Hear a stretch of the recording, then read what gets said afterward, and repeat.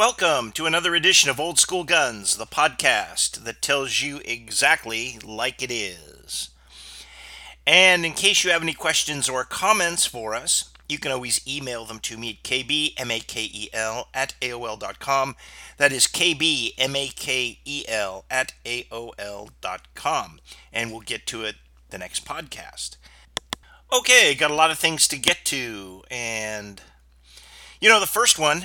the first one is, have you noticed, first of all, the left and the liberals, the whatever, the cabal that kind of seems to be in charge of our government right now. They lost their collective minds over January 6th. And, just to let you know, I am not a protester guy. I don't think anything good comes out of a protest like that. So I would never have gone near that thing. Wouldn't want any part of it. But some people did. And unfortunately, some woman was murdered by the Capitol Police. Some thug, some DEI hire that they gave a free pass to. Basically murdered a woman right there in front of other police officers. You can look at the tape yourself. And a lot of people were wandering around inside the building. Were they in areas where they shouldn't have been? Probably so. Was there any violence against lawmakers or anything? Well, they were afraid of it, but they didn't. None of that ever materialized. But that has not stopped the Democratic Party Justice Department Gestapo from going after people. And they've done it in a manner which everybody now thinks that is very suspect. Any thinking person would regard as suspect. Here it is 2.5 years after the thing. Longer than that, actually. And they're running around arresting people, saying, "We saw you on videotape." They're arresting people who maybe were in the vicinity but weren't actually at the Capitol. This is all kangaroo court stuff that has just been ginned up against their perceived political opponents. And this is third world country stuff, and they're not even trying to hide it anymore. They don't even they have so much contempt for the American people and they always say this is about democracy. No, it is not. Well, it is, but it's 180 degrees of what they're saying. They're the ones subverting democracy. They're the ones subverting the rule of law. They're the ones acting like third world, potentates. We're done. We're done with this. A lot of people have had enough. When they don't even bother to hide it anymore, or just laugh it off, like Hunter Biden's corruption. They just laugh it off. Joe Biden, the pay to play. I'm going to cash out. By cashing out meaning he's selling his influence. He did all that, and they just laugh it off. And then they have that disgusting, hideous little creature who's the White House spokesmouth. I call her Corinne Jean-Penis or whatever her name is. She gets out there and she just boldly lies. I mean, they've caught her in lie after lie after lie. So why even hold these briefings? If all you're going to do is lie, why even hold these briefings? Just, put out your lies. They hand these things out. They hand out their talking points, and you see it through the liberal media, usually a buzz phrase, and they hand this stuff out. Why even bother to hold these goofy meetings? I don't know. I absolutely do not know. But country's just being torn apart by all this. And people ask me, well, do you think there'll ever be another civil war? And it's like, well, I hope not, but I don't know. I mean, there's a certain tolerance, and the tolerance point, I think, is being rapidly approached where people aren't, it's going to come down to the part, just like kind of the last Civil War, where individual states are going to say, no, we've had enough. And one of the tipping points would be, for instance, if they pack the Supreme Court and overturn the overturn of Roe v. Wade and say, no, nationally you can get abortion anywhere. Some states are going to say no. It's not happening.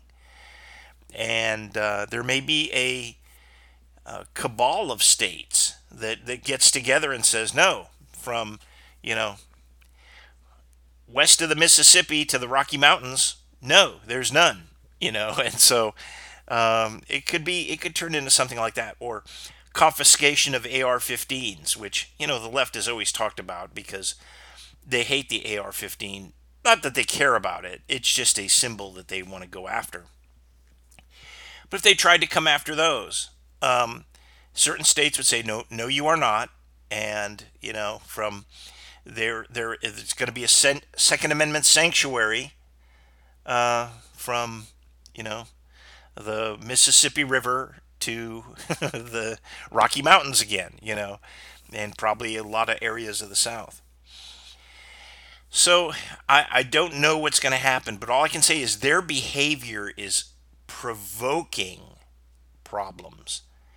And I think we're going to see, you know, this is the lull before the storm. And, you know, nobody really cares about anything. People are into the NFL and all the rest of this nonsense that distracts everybody.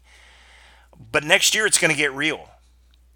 And you will see if the left loses the next presidential election, which I think is likely, not certainly not a sure thing and not probable, but likely it could happen.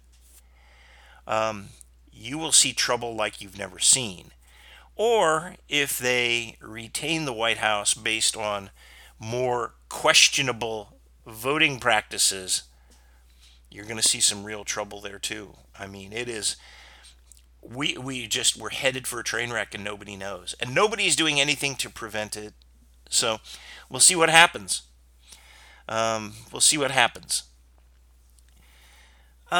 Since we're talking about the January 6th Gestapo, there's some real scumbags have emerged out of this, and that is the Liberty Safe Company.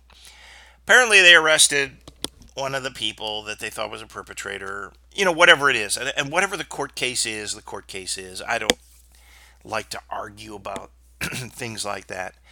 Um, but anyway, they had a legal warrant. They went in, they arrested this guy. And I don't know if the warrant covered his gun safe or they had a separate warrant for it or whatever it is.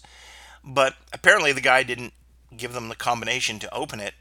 So the feds called Liberty Safe Company, who basically said, "Oh, you have a legal warrant? Well, here's a universal code that'll get into that model of safe." And so they were able to get in there. Now, how all that works is how all that works. But here's my view on it.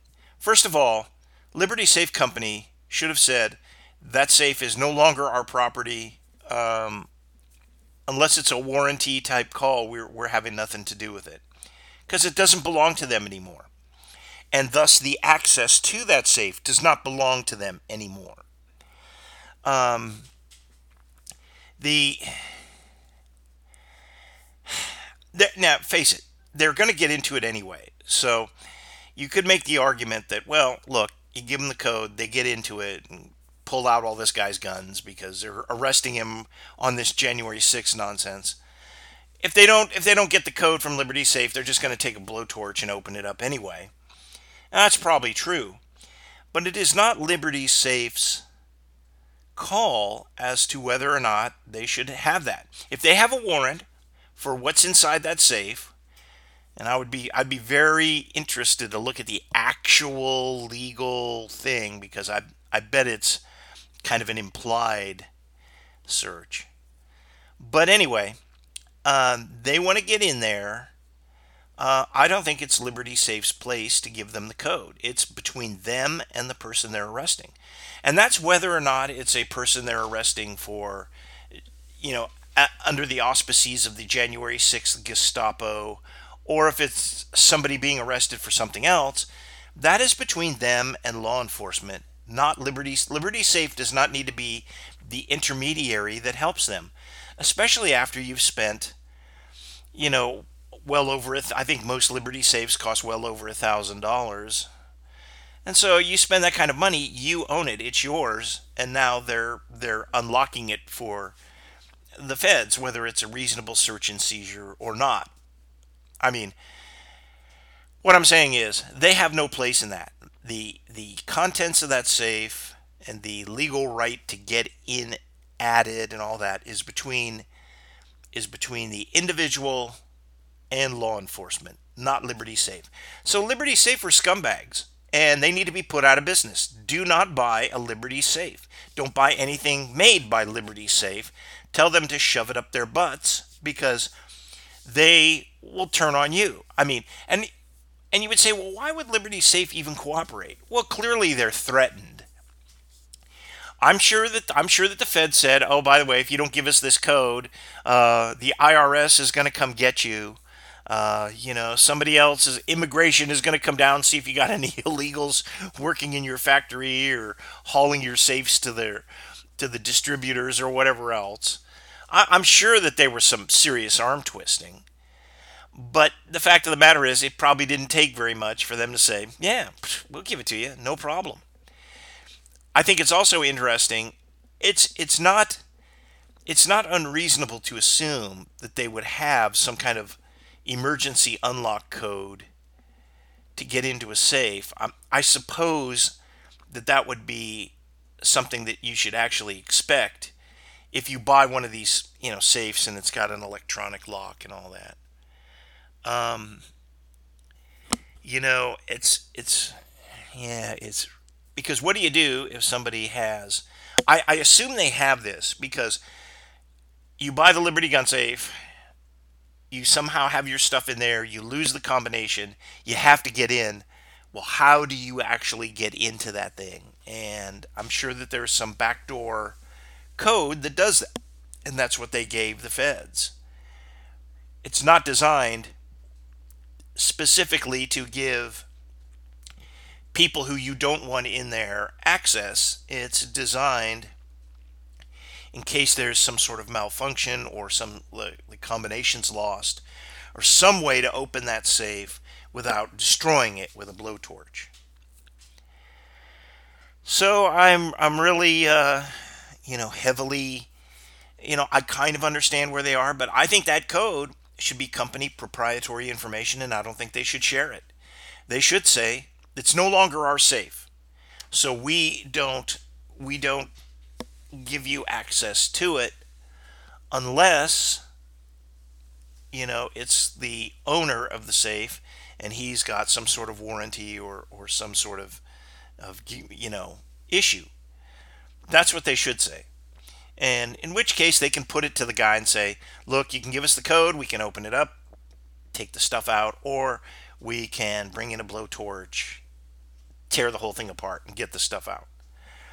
But I don't think Liberty Safe should be the person who decides how that's going to go, nor should they say, well, it's your safe, you bought it, but somehow we keep access that we can share with others.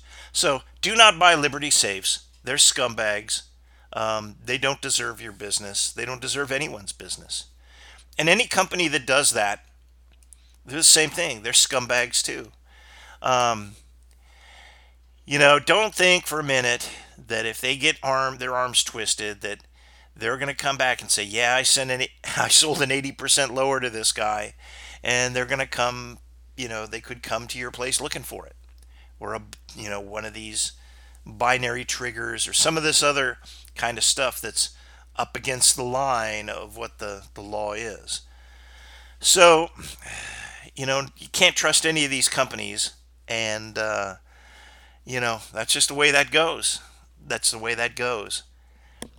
Especially if you do product registration, you're now just gave them all the information that they would need to give over to somebody else. But there is really some good news that's really happening.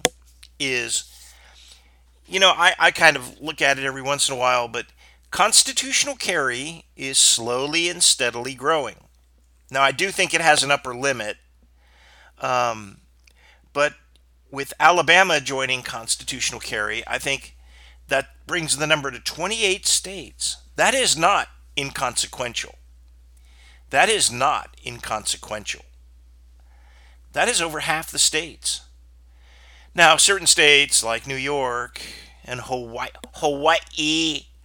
a place I will never go because I'm not going to give them a dollar. They can go dance in their grass skirts all they want. They're not getting a dollar of my money because, frankly, it's a dirtbag liberal state, just like California. So New York, California, Hawaii, and some other places will never pass constitutional carry. No, they'll never do it. But I do think of the states that currently don't have it, I think Louisiana, North Carolina, South Carolina could easily come in. That would give us 31 states. And that gives you enough states so that someone says, well, what's wrong with the other 19? If they say, well, half the states have it, they can say, well, the other half doesn't. But then all of a sudden it becomes much more of a, well, most people have it. Why don't these last 19 states? And you look at those states and you'll see why. They're blue states controlled by a fascist Democratic Party that is fundamentally rotten to the core, and that's where it is. I mean, 19 of our states are controlled by people who shouldn't be in control of anything. And the other side of this is, within the constitutional carry states, there is in some of the states, I don't know how many, but reciprocity, where if I'm in Missouri and I'm a Kansas resident, in Kansas I have constitutional carry. In Missouri there is constitutional carry, even for non-state citizens. So I can be a Kansas citizen and still constitutional carry in Missouri. It's not a problem. The reverse is not really true, although I don't know how that is being enforced. I mean, would that be just an additional charge? If you come over and you're creating mayhem in Kansas, and there's no shield for you with the constitutional carry laws because you are a Kansas citizen, you are not a Kansas citizen, and therefore not entitled to constitutional carry. So, but there needs to be more of the reciprocity so we can, carry in other places. Now, the people who are kind of against this, and it's a lot of 2A people. That whole cottage industry of concealed carry permits, which, you go, you pay the 150 to $200 for the class. You go down, you do the application and pay another $150. And you get in states vary, but you get like usually a 2 to 5 year license and go. There are even counties in places like California, perhaps some in New York and other places where, in blue states, where you can actually still get, concealed carry permits. But in constitutional carry states, the need to spend all that additional money is not there. So the people who were in that cottage industry of doing that don't necessarily like it. So that's kind of the way that is. I would be very careful. You can think there are advantages for having a concealed carry permit, even if you live in a constitutional carry state, and that is the reciprocity again of CCW permits. Also, if you're engaged in a business where you're carrying on your business on your premises, I think that it's wise to have the permit. I think it's very wise. Just because it proves you've had some training, it just kind of codifies it. And the other benefit is, it's also accepted as a universal background check if you're purchasing another firearm. So that's those are all good reasons to have it, but it isn't exactly necessary. And in fact, if you work on a federal installation and some state installations or buildings or properties which prohibit carrying of firearms, well, it doesn't. None of it helps anyway. So, um, there are still places where you cannot carry, or if you carry, you're in violation of a state or federal law because certain places are excluded. Okay. Oh, talk about Second Amendment sanctuary. I think that's going to be the next movement. I think when we kind of top out on constitutional carry, I think there's going to be a Second Amendment sanctuary movement, and that really is going to be the South and a big swath across the center of the country, um, which is going to protect. We need states to band together to protect the rights. Um, like I said, this is the lull before the storm. We're going to see some really ugly stuff happening around election time or after election time. And everybody always predicts that. But it seems to me that's where it's going. It seems to me that's where it's going. And, you look at the people, the incapable people who we have in the government. Feinstein has no idea where she is. I mean, she's riddled with dementia. Biden is clearly um, mentally,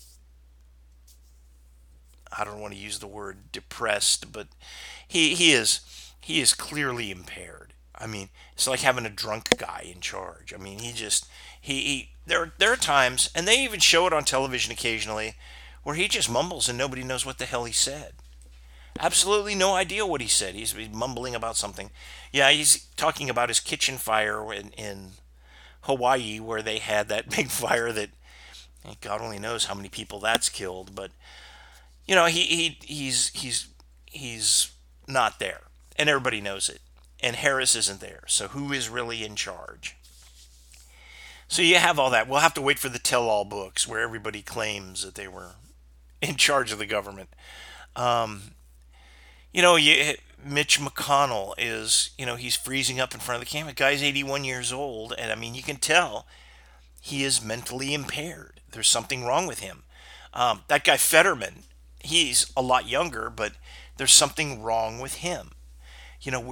These people are getting elected to office, and we're not even talking about Pelosi and some of these other, you know, old crows that have been in the government for 50 or 60 years.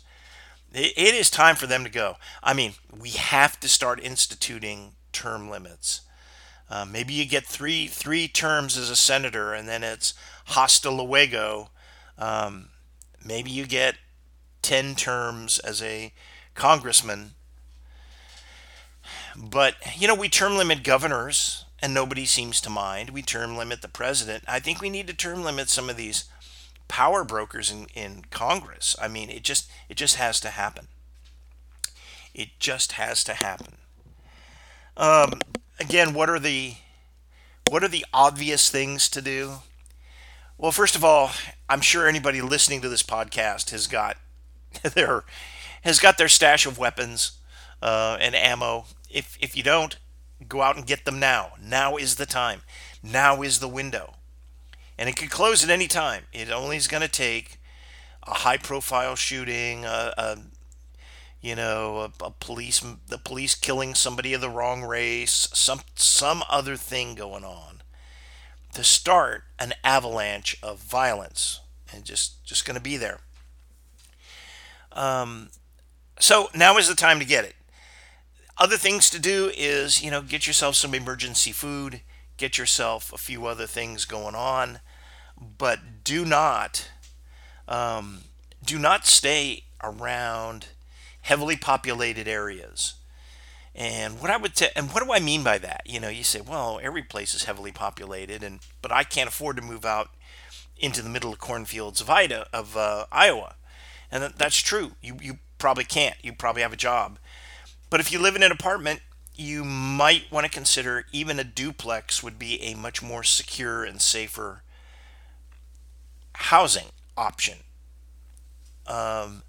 Maybe moving to an apartment that is in a smaller town, out away from the metro centers that we have that could be problems.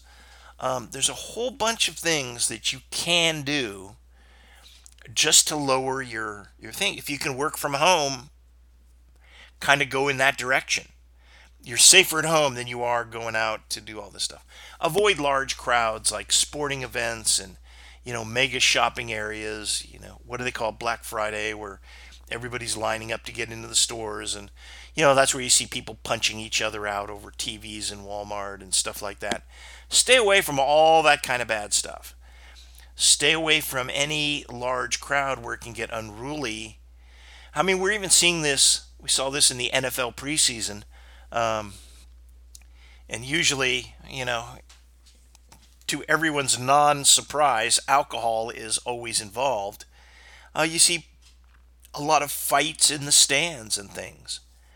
We live in an increasingly dangerous society where violence has become more accepted. Now, they'll arrest people for it and charge people for it, allegedly, but they'll also turn their back to it if they think it has some sort of any kind of ethnic or racial overtone. They'll step away from it.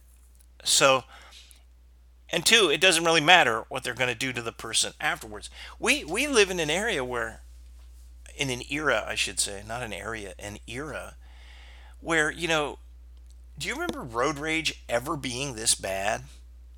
Road rage is horrible compared to what it used to be. They find suburban housewives screaming, just triggered and screaming at people at the top of their lungs, cussing them out, um, flashing guns, all kinds of things. Um, these things are happening and nobody's really kind of looking at it. Everybody is looking. Well, that's a very general statement, but a lot of people are looking for a reason to be triggered. And they may not even know they're looking for a reason to be triggered. It may just happen they get triggered. But yeah, road rage is. I've actually, I've never been that aggressive, nasty of a driver. But, I just like, hey, let them go. When a guy's tailgating you, you just slow down. I've been tailgated driving at the speed limit in the slow lane. Hey, the speed limit is 70 miles an hour. I'm doing 70 miles an hour, and there's somebody on my bumper, and I'm like, hey, this is a 2-lane highway. This is an interstate. Pass me. And so what I do is then I start incrementally slowing down, like 5 miles an hour. Usually by the time I hit 55 miles an hour, they get the clue and they pass. Sometimes it's people texting. There are a lot of accidents, and it's very dangerous now. I have seen, and I'm not going to go through it, but I've seen some of the worst cases of distracted driving. People making left-hand turns while they're looking down at their phone.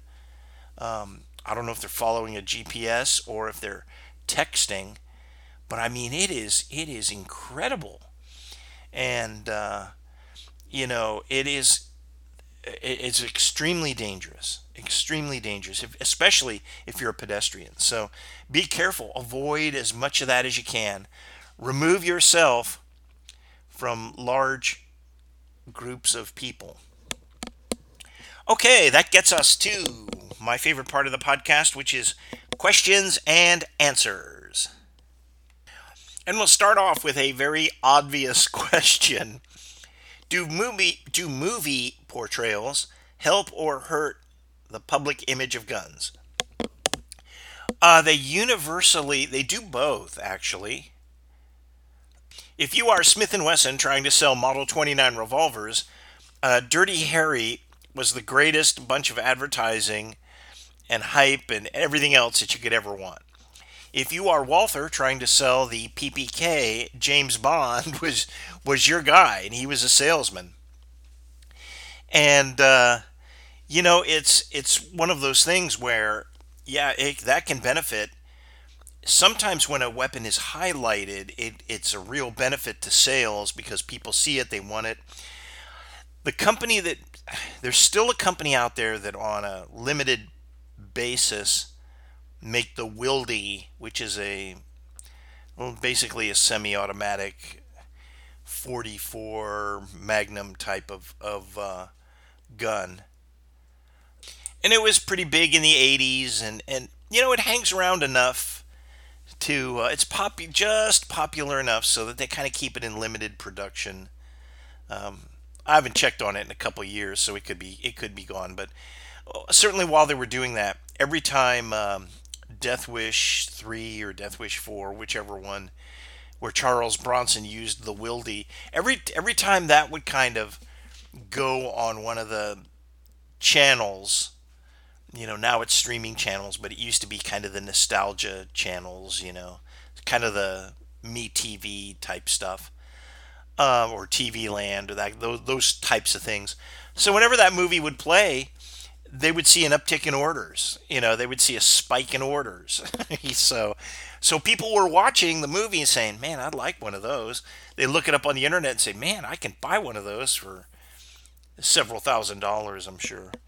And they'd order it. So people do buy the guns they see in movies. Just the way it is. Um, so in that sense, the movie images of firearms are very positive because they boost sales and they make guns popular.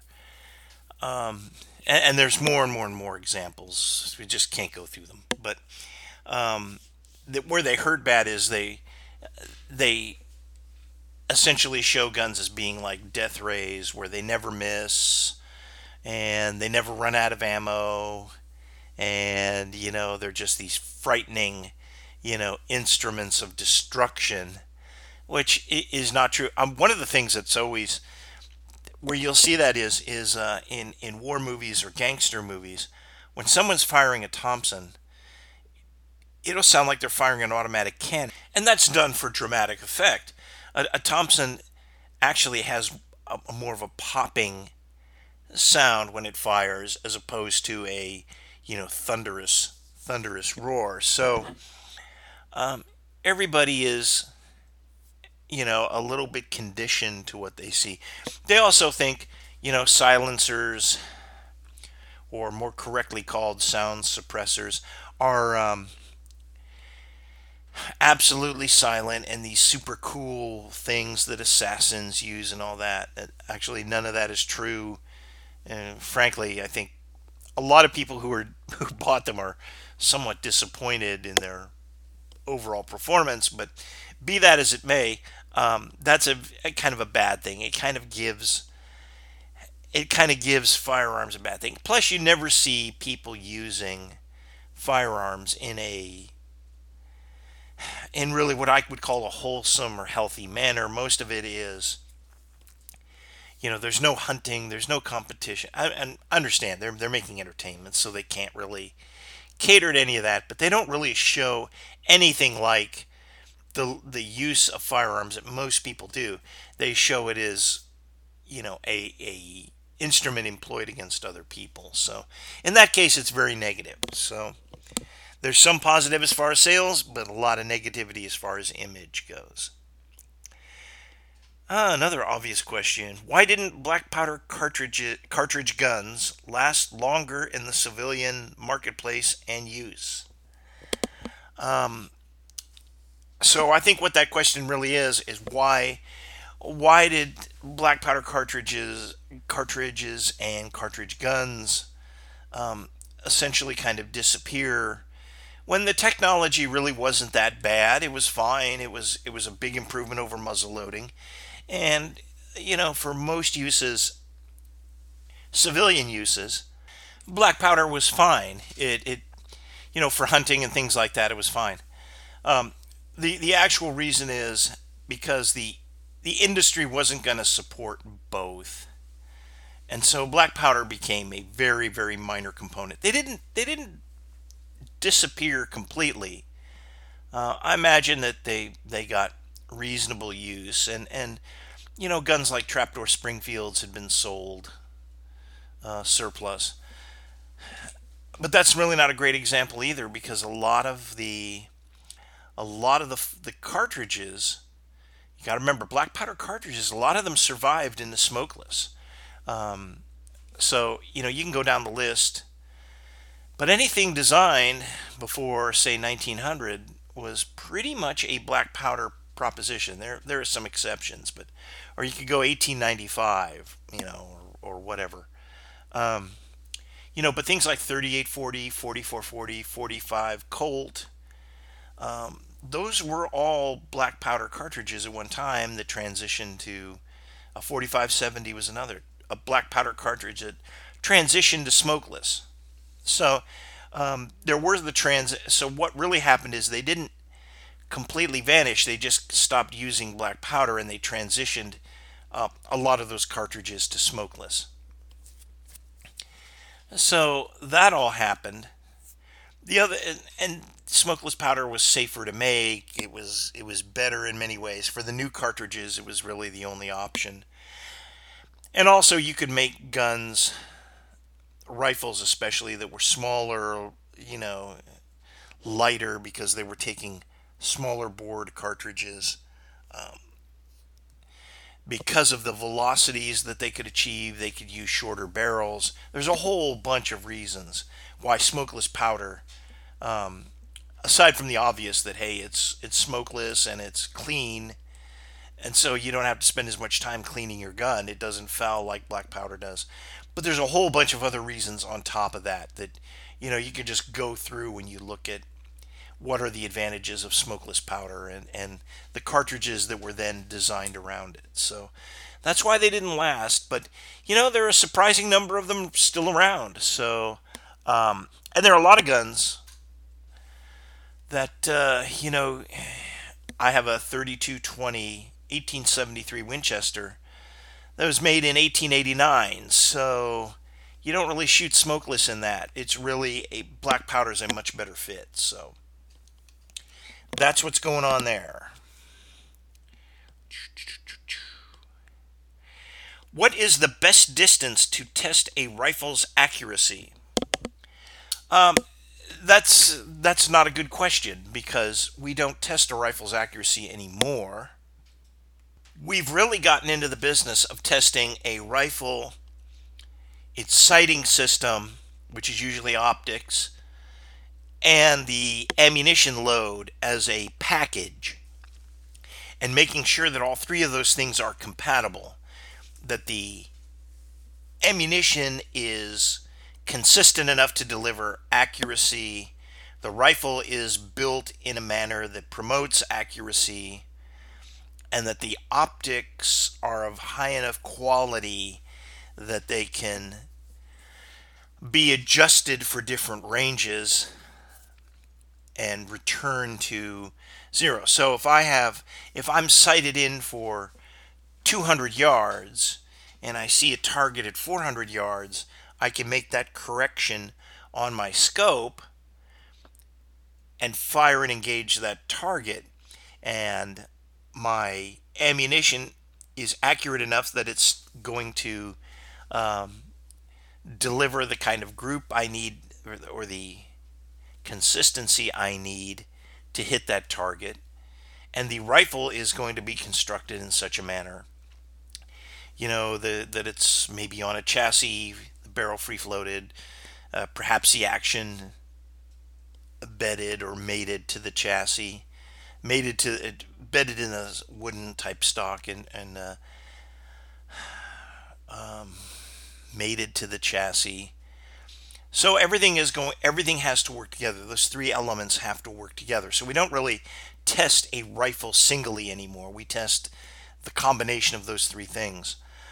I have found that the best distance, well, I won't say best distance, I will say that a good distance is 400 yards, because At ranges of 300 yards and less, most rifles will shoot very well. I mean, I always get the kick, and I've talked about this before, where guys say, I shoot, you know, 3/4 of a minute of angle at 100 yards. Well, a lot of rifles will do that. A lot of rifles will shoot 1 inch, or just over an inch, or just under an inch at 100 yards. But as they heat up, the depending as they heat up, if they're built like traditional hunting rifles, the groups will open up. If the if the ammunition is not optimized for accuracy, that can also cause the groups to open way up beyond 200 yards. And if the scope is not designed to basically adjust from 200 to 400 and then back again, you can have another issue. So 400 yards is really good because I also have found that wind can start to affect you beyond 300 yards. So 400 yards, you will get some effect of the wind. So you get some practice, or some meat. You have to make meaningful wind adjustments past that, which is something that you'll want to do if you're going to shoot a rifle at longer ranges. Yeah, so I found that 400 yards is pretty optimal, a really good practice distance for a lot of rifles. Some people go out farther. They can certainly do it farther, but um, it's harder to find a range that's it's hard to find a 400 yard range.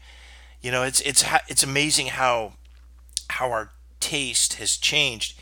Used to be 100 yards was considered good. 300 yards was great, and a few ranges would go out to 1,000 yards, and that was considered really match level. It's like swimming in an Olympic-sized swimming pool. That's the big time there. Now we consider 300 yards to be rather paltry, and there are people who routinely shoot well beyond 1,000 yards. So we've kind of stretched it out as our technology in scopes, in rifles, and in ammunition has improved. We've stretched the ranges out, and unfortunately, a lot of facilities are struggling to keep up. Gun club I'm at struggles to keep up. So it's amazing, but I think 400 yards is a really good distance. If you can shoot at 400 yards, you've got a good way to test the three variables that we mentioned earlier. Okay, what rifle sport will be the next hotness? Well, if I knew that, I would be investing and would be a wealthy person. I really can't tell you. It's amazing. I don't know where it could really go. Uh, we kind of had the AR boom where everybody was into their tactical ARs. That was kind of the war on terror, and that lasted a long time. And it's still around. These are still trends. These are still things that people do. Then we had the sniping, the PRS thing, where everybody wanted to be, kind of a high speed sniper. Then we had NRL 22, which was kind of the rimfire version of that. So I don't know where we go with rifles from here. Seems like we have pretty good smorgasbord. Kind of interesting. We'll see what it is. If they said you need to pick the next thing that's going to do it, I would say, well, and this would be really obtuse, but maybe firing military rifles at longer range, 5, 6, 700 yards, sort of like they do with 9 hole, only perhaps using iron sights on larger targets. Just seeing how that all works. That would be very interesting. I don't think it would ever be a sport, but it certainly would be very interesting. So that would be it.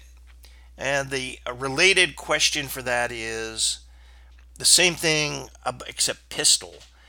And I think what you're going to see with pistol is perhaps IPSC or is it ISPC? I can't remember. That kind of competition, a practical pistol shooting with rimfires. And that will generate all kinds of new guns and gear and everything else. And I think you'll see that as the same way NRL 22 kind of took over for PRS. It'll start out initially as a lower cost alternative and then gradually turn into a gear race, which costs as much as everything else. So that's where I kind of see both of those going. It's just hard to tell. I think cowboy action could have a resurgence. Um, Seems like there's some interest in. I've seen some of the websites and things, and it looks like some younger people are kind of attracted to it. Whether it will kind of reach the zenith of its former glory, I don't know. I also know that some are expanding. It's funny that the wild bunch shooting is kind of expanding into that area that was the now defunct Zoot shooting was in. So they're actually going up into like military rifles up to 1945, manually operated, of course. So there is this push to kind of increase the time of the wild bunch shooting to say 1945, which is a good thing, a very good thing. There's cowboy action. I don't know. I just don't know. That whole generation that grew up on westerns is largely retired from shooting and gone for the ends also. So it's going to be very hard. It's going to be very very difficult. So we'll see how it goes. But I wish it would stay around and kind of get a little less gamey, you know, and kind of be more, just a little bit more authentic based, and it'd probably be a lot more fun. So that's where I see this kind of stuff going. Okay, next question. Have you seen where the British Ministry of Defense is replacing the SA-80 rifle with new rifles that are basically AR pattern rifles from Knight's Armament? You know what? I did see that article, and it looks like they're buying like 100,000 of these things over a period of years. They're first going to the special operations regiments and going there. No one has ever been crazy about the SA-80 rifle. That's the weird little bullpup that they have. No one's ever liked it. The Army didn't like it. Their special operations would refuse to use it. It is just not. It's got a lot of. It's always had problems. Allows, as I remember, from handling one a long time ago, lousy trigger pull, weird ergonomics that are, some of that is bullpup, some of it is probably just the way it's designed. They've had reliability problems. They've had to rework those weapons several times to get them so that they're reliable enough to use. So I would suspect that anyone who is using this piece of equipment would be very disappointed in it. So the SA-80, they've kept it long enough so that they don't have to admit failure, and now they're moving on to something that is much more reliable, much better, and just a superior weapon. So I'm frankly not surprised. I'm not surprised at all. It's choosing a rifle is always a problem. And the reason they went to that bullpup, face it, a lot of it was that nostalgia. In the early 50s, remember they had that 7mm bullpup. There's some Forgotten Weapons videos on those things. And they were basically incentivized to get rid of it because they had to get a 7.62 NATO rifle. So they got the FAL. The funny part is, you would read sometimes where, well, they had to select the FAL over this far superior bullpup design. And then when you go to the American trials, the guys who try to critique that a few years later, Well, the far superior FAL was edged out for political reasons by the M14. So it's it's always the grass is always a little greener on the other side of the fence. So yeah, bullpups have lousy handling characteristics. No bullpup can get around that. I mean, none of them have ever been very successful. I mean, they're unique and they're a novelty, but as the SA-80 may be the most successful one. Although I think the FAMAS was kind of a bullpup design. So the French FAMAS rifle, which they've now ditched. I mean, they kept these things for 30 some years, and then they've ditched them. It's just the way it is. They're not a rifle that you would want to upgrade. It's not. Its handling characteristics are very poor, and it's kind of based on that. We've talked about it before. That flawed reasoning that the shorter my weapon, the more high speed I am. And I had a guy who was telling me, and I don't know if it's true or not, because he's not really a good weapons guy. So I think he's kind of full of baloney. He was telling me he had a 10.5 inch barrel rifle in Iraq, M4. And he was talking about how high speed it was, how much better it was than a regular M4 and everything else. And I think he's full of shit. I don't think he understood what the rest of us had. Because I will tell you this, I would never take a 10-inch barrel M4. I wouldn't take it across the street. 14.5 is a good rifle. It's a good length. It's handy. It's compact and everything else. 10.5 inch, then you start getting into, is the gas port big enough? Is it reliable enough? And I don't think that you know is worth the risk to get a shorter weapon with a shorter. One would notionally expect it would have a shorter sight radius, or if they kept the carbine length thing, you wouldn't have any barrel protruding beyond the deal. And the muzzle blast is greater. The recoil is going to be greater. Who wants it? Nobody frickin' wants it. So and again, this guy was such a guy who didn't know anything. I'm not going to say ignorant. He's not an ignorant man, but he doesn't know as much about weapons as he thinks he does.